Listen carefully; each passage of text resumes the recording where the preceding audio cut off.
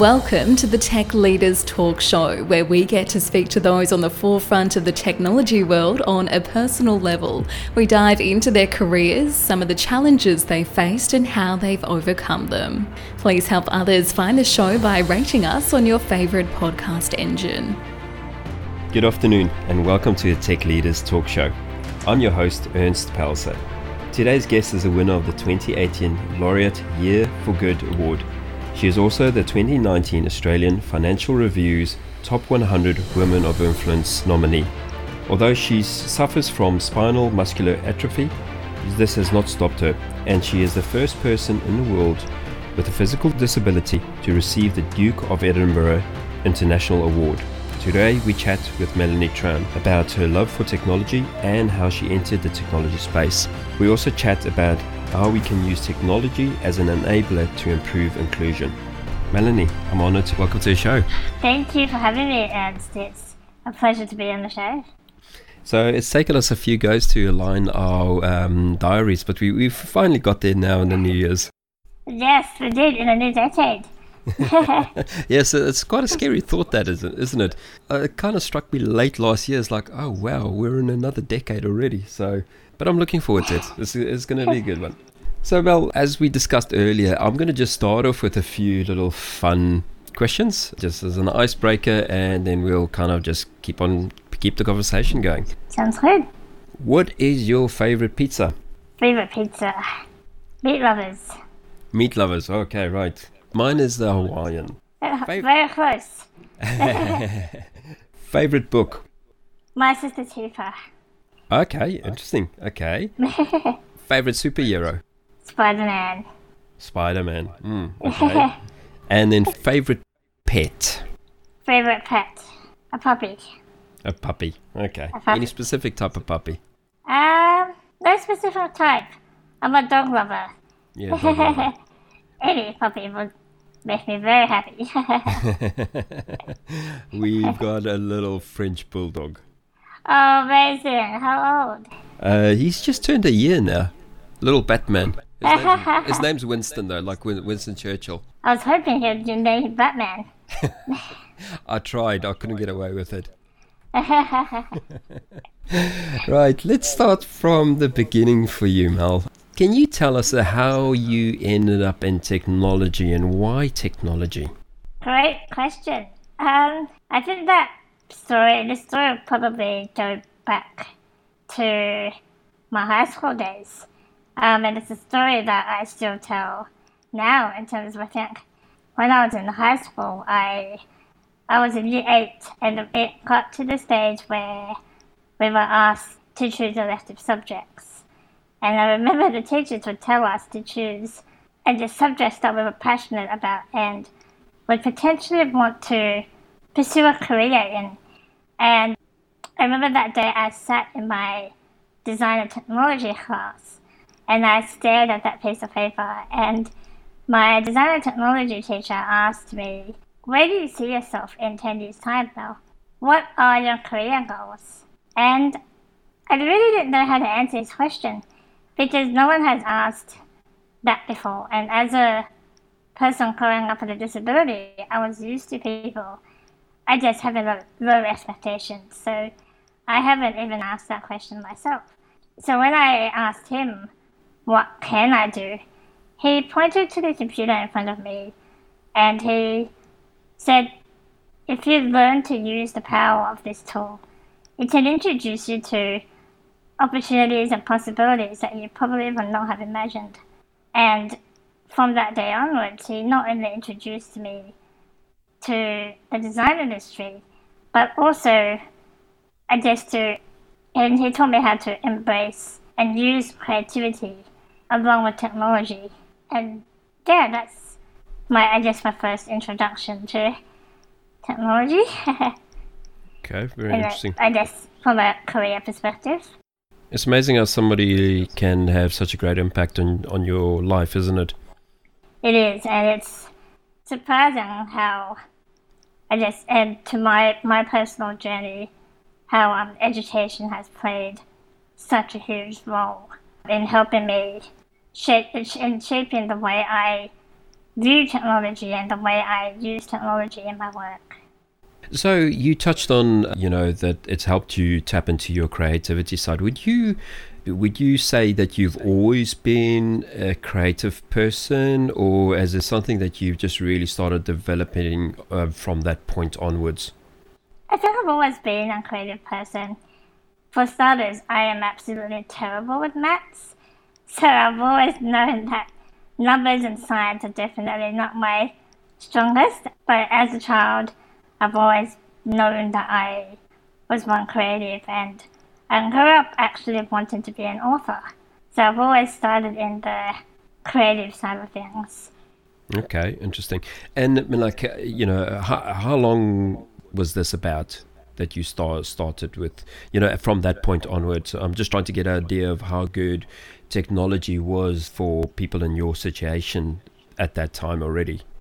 I think that technology has always played a huge part in my life. I mean, given my own lived experience, I rely very heavily on technology to help me to do my work, to do my studies, and to help me get through my everyday life. But I think as I started to learn more about technology from a creativity and innovations lens, it helped me see technology from a different perspective.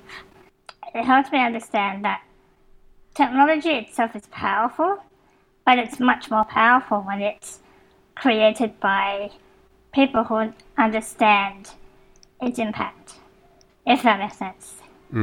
Yeah, absolutely. So I'm a little bit ignorant on the type of tools. I mean, like I've actually learned, before preparing for this conversation, more about the tools that are available. But can you describe to the audience on, try and describe some of the tools that you use on a daily basis to help you do your job? When you say tools, just some of the things that help you do your work, because I'm used to a normal mouse and keyboard, for instance, but I don't know, I don't really have a full understanding of what type of stuff that you use that enable somebody in your position to use tools. The pointing device, excuse my ignorance here, is very unfamiliar to me. I'm quite fortunate in a sense that I'm able to very easily access just a laptop and a mouse, but I guess the one thing that had really changed the way I interact with technology and given me more independence, because I think, well, first of all, the laptop and the computer is my life. That's where 90% of my work happens, and that's where I spend most of my time. And it's surprising to see how small, simple features can make such a huge difference. Like, for an example, when I type on a keyboard, I use a on-screen keyboard, and I click with the mouse. So it's quite slow. I mean, you literally have to click letter by letter to form a word, but things like text prediction and everything like that will help speed up that process. But again, this is all just, I guess, my personal experience, and technology has enabled a large amount of options in terms of screen readers, eye gaze, voiceovers, and there's so many different options available to help you access technology. Interesting. Okay. Moving on a little bit to, you were the first person in the world with a physical disability to receive the Duke of Edinburgh's International Award. Can you tell us a little bit about stories? Maybe start off to give our audience a little bit of an idea of what that award is, and then just your journey through that process. That was an interesting journey. I think, first of all, the Duke of Edinburgh's International Award, it comes in 3 levels. So there's bronze, silver, and gold. And bronze itself takes 3 months to complete. Silver takes 6 months, and gold takes 12 months. And I've completed all 3 of them while I was in high school, and managed to complete gold just before I started my HSC, which was very good timing. And essentially, the whole aim of this award is to give young people an opportunity to learn the qualities of leadership and learn the qualities of being independent, and I guess being a role model for people who are younger, the younger generations. And the award itself is broken down into 4 sections in terms of you are required to learn a new skill, and you're required to do it either an hour every week or 2 hours a fortnight for the duration of the award level that you're doing. So you're required to do skills, you're required to volunteer, and you're also required to do a sport section, physical recreation, as well as an adventurous journey, which is designed to help you not only understand organizational and time management skills, but also independence and leadership. So it's a long-ish journey. I did that I started the bronze in 2012 and got my gold in 2014. And I think throughout that journey, it taught me to, I guess, understand myself better. In a sense, just like any other teenager, when you're at that point in life, you're generally trying to find your way around, trying to find yourself, who you are, what you want to do, and draw on your strengths and work on your weaknesses. And that journey really helped me with that process. So what got you interested? What made you go, okay, the Duke of Edinburgh International Award is what I want to do? Like, where did you hear about it? Did somebody encourage you to do it? Or was it just something that you came across? I actually stumbled across it. Believe it or not, I mentioned earlier that I used to want to be an author. So I used to be a self-published author, and I would write poems and short stories. And at that time, there was an organization that ran an award called the Young Achievers Award. And the award was designed to recognize and celebrate young people who have something unique to offer and talent that people should know about. And I entered that competition with one of my short stories, and I won that award. And at the awards night, when they announced the winner, that was also when they introduced the Duke of Ed Award. And they were introducing the first cohort of participants who would be in that year's pilot program. And at that time, I was actually 1 year too young to join the pilot anyway. So when I heard about it, I was like, that's a fantastic opportunity for me to find my way around and just understand me and understand how I would like to use my lived experience and my knowledge and skills to contribute. So when I met with the awards leader that night, I said, next year I would like to be there. How can I get there? And then, funnily enough, she called me a couple of days later and said there happened to be a position available in that cohort where I could actually join. So I took that opportunity and never looked back. Interesting. Kind of meant to be, right? It sounds like, listening to some of the talks that you've done, it sounds like this award was a real catalyst for you to kind of excel, and you talk about it gave you confidence, for the rest of your journey. Would that be a fair statement? Absolutely. I think, even though back then, deep down, I knew that I've always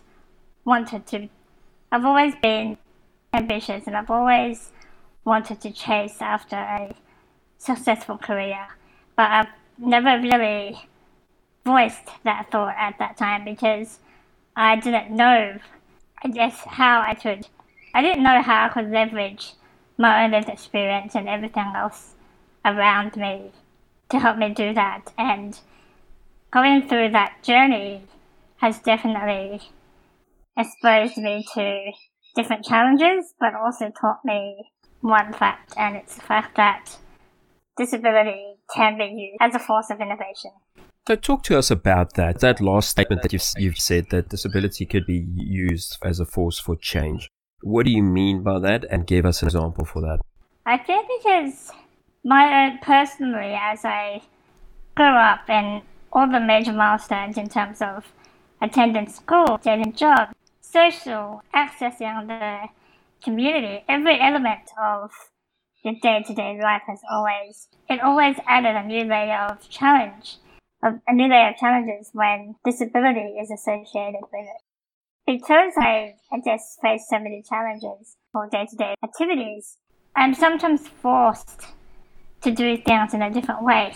And I'm always forced to think about things from a different perspective and think outside the box. Because traditional methods and traditional approaches don't always work. And I think the perfect example of using disability as a lived experience as a force of innovation is my role as a user experience designer at HireUp. So HireUp is an online platform that enables people with a disability to find, hire and manage their own support workers.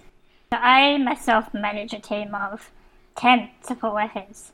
So I'm a consumer on the platform, but at the same time, I'm also a designer in the product development team. And I think that puts me in a unique position because I know where the pain points are and where the gaps are in the sector as a person with lived experience. But at the same time, I also have the skills and expertise as a designer to help identify these barriers and change and turn them into opportunities. If that makes sense. So there's always two sides of the coins. That's the side that you've just discussed, but then there's also a side. When we spoke offline, I'm fortunate enough that to be an able-bodied male, but obviously I've been in positions where I've hired staff and stuff like that.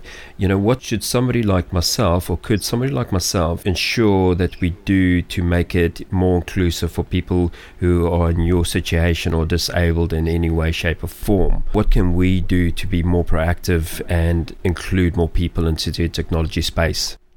I think the most important thing to take into consideration is the attitude and perception towards inclusion and towards diversity. And I think acknowledging that, even just as simple as acknowledging that every individual has something unique to offer. And it's not so much about because you have a disability or of any other reason that we need to have special consideration. It's more about an equal chance, giving everyone an equal chance to participate and to contribute. And that starts with attitude and perception. I'm also kind of thinking from, accessibility perspective. Do we need to consider special desks? Those type of things that, there's a physical side, environment there, but there's also, like you said, quite interestingly, the perception side of things. So the way people think about it. Okay, that's very interesting. And I think the interesting that I've learned as well is even the perception of the word accessibility and access and inclusion itself. I think when you talk about accessibility and access and inclusion, it's very easy to just automatically be drawn to just people with a disability. And because it's, I guess, a bit more of an obvious factor to think about. But it's also accessibility and inclusion is a much broader term, and it goes far beyond disability. It's also about gender and culture and education and everything else that makes us unique. You two touched on education a few times already, and during our offline chats as well, you've spoken about education, right? You specifically used the term the power of education.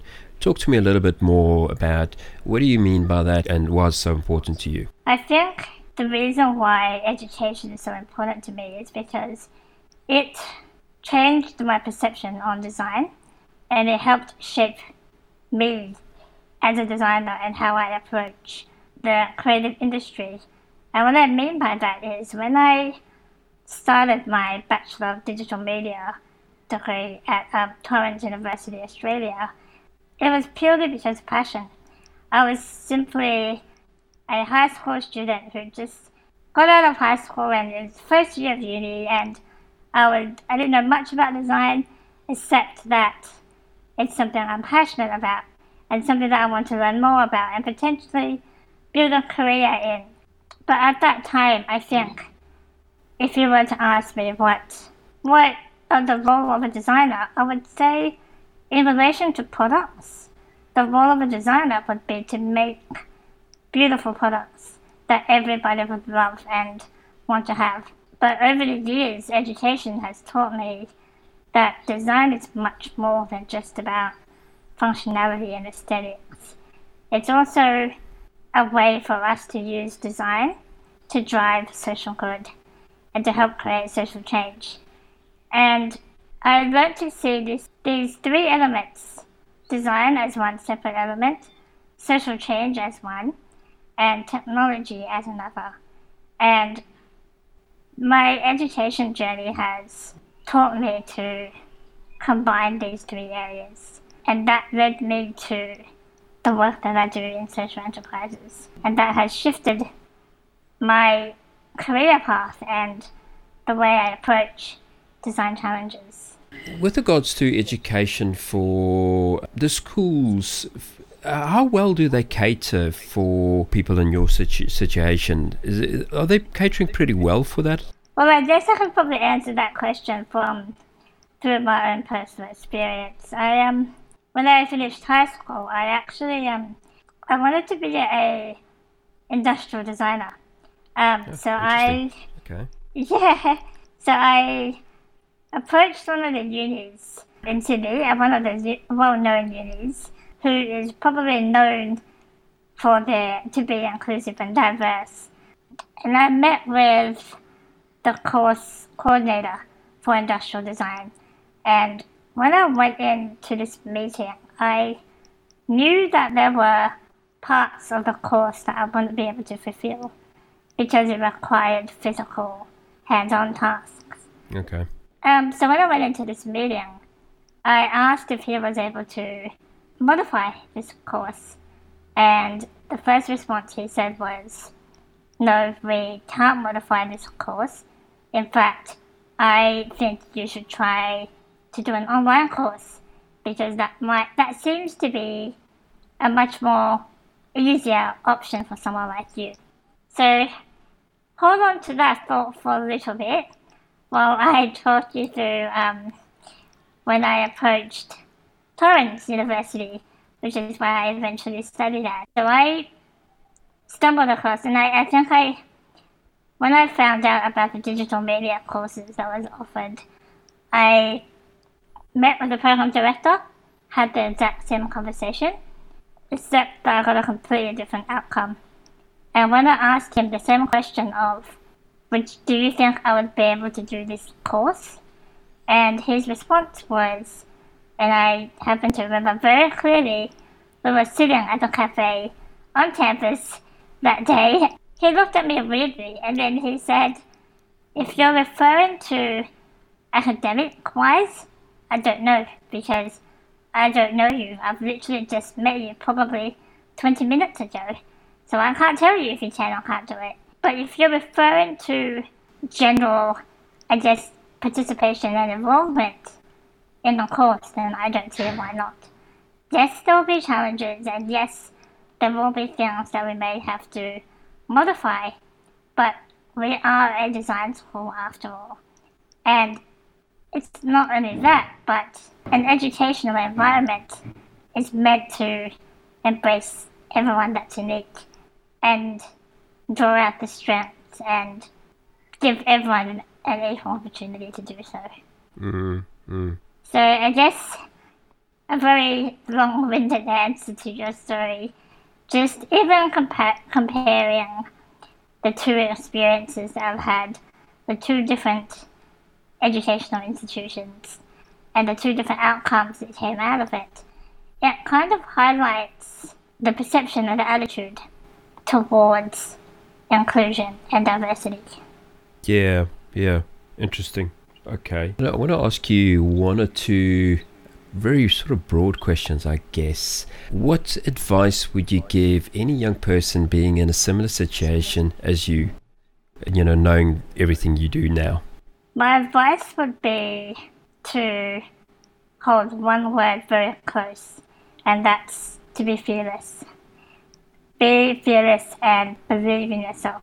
And I know that probably gets thrown around a lot, but sometimes it's very easy to just let yourself go with the flow and go with what other people think you can and can't do.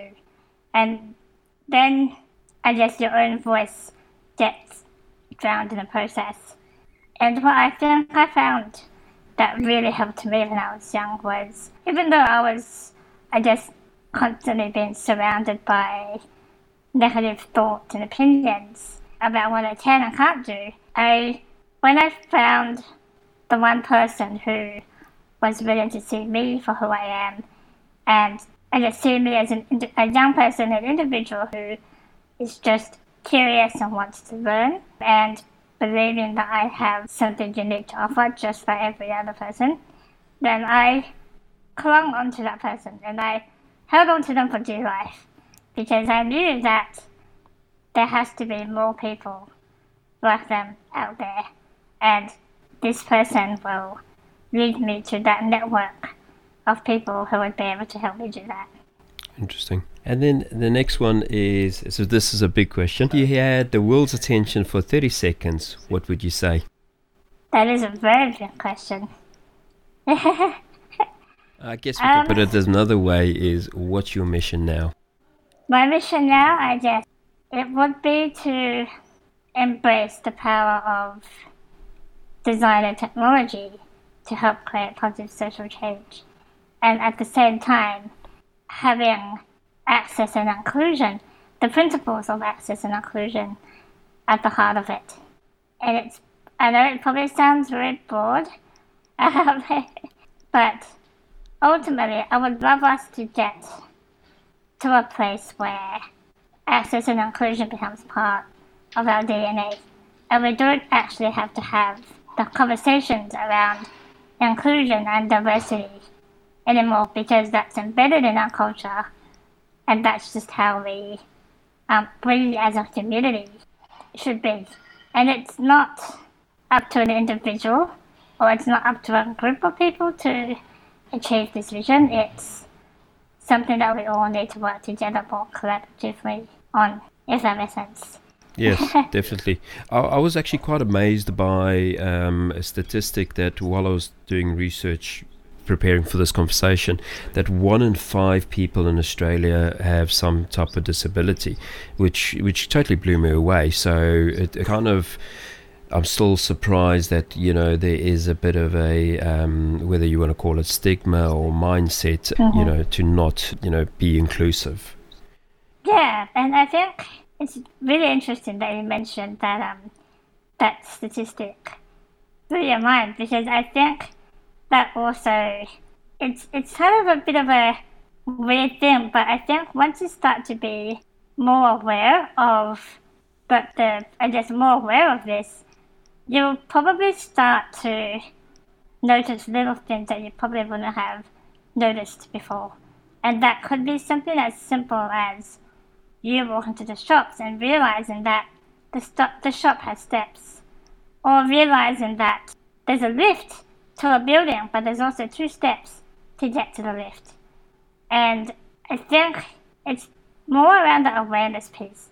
I guess once you're more aware of what's happening what's aware of what's happening in this world in a world of inclusion, you start to realize that really, if you were to think about it, our society actually wasn't built to be accessible. Because there's things that just become barriers for different groups of people. And I think it's our jobs, no matter what industry or what sector you're in, it is our jobs to change that. And we can't have an accessible environment if we don't have an accessible culture, and vice versa. If we don't have an accessible culture, we can't have an accessible environment. Well said. Well said. Well, Melanie, this has been an absolute pleasure. You're inspiration to us all. Like I said before, it was a real honour to have you on the show. Thank you. You too. Thank you for listening to the Tech Leaders Talk Show. If you've enjoyed this episode, please help us by rating the show on your favourite podcast platform. If you do, send a screenshot to our host Ernst Pauser on LinkedIn for a shout out in the next episode. Please reach out if you have any feedback or questions.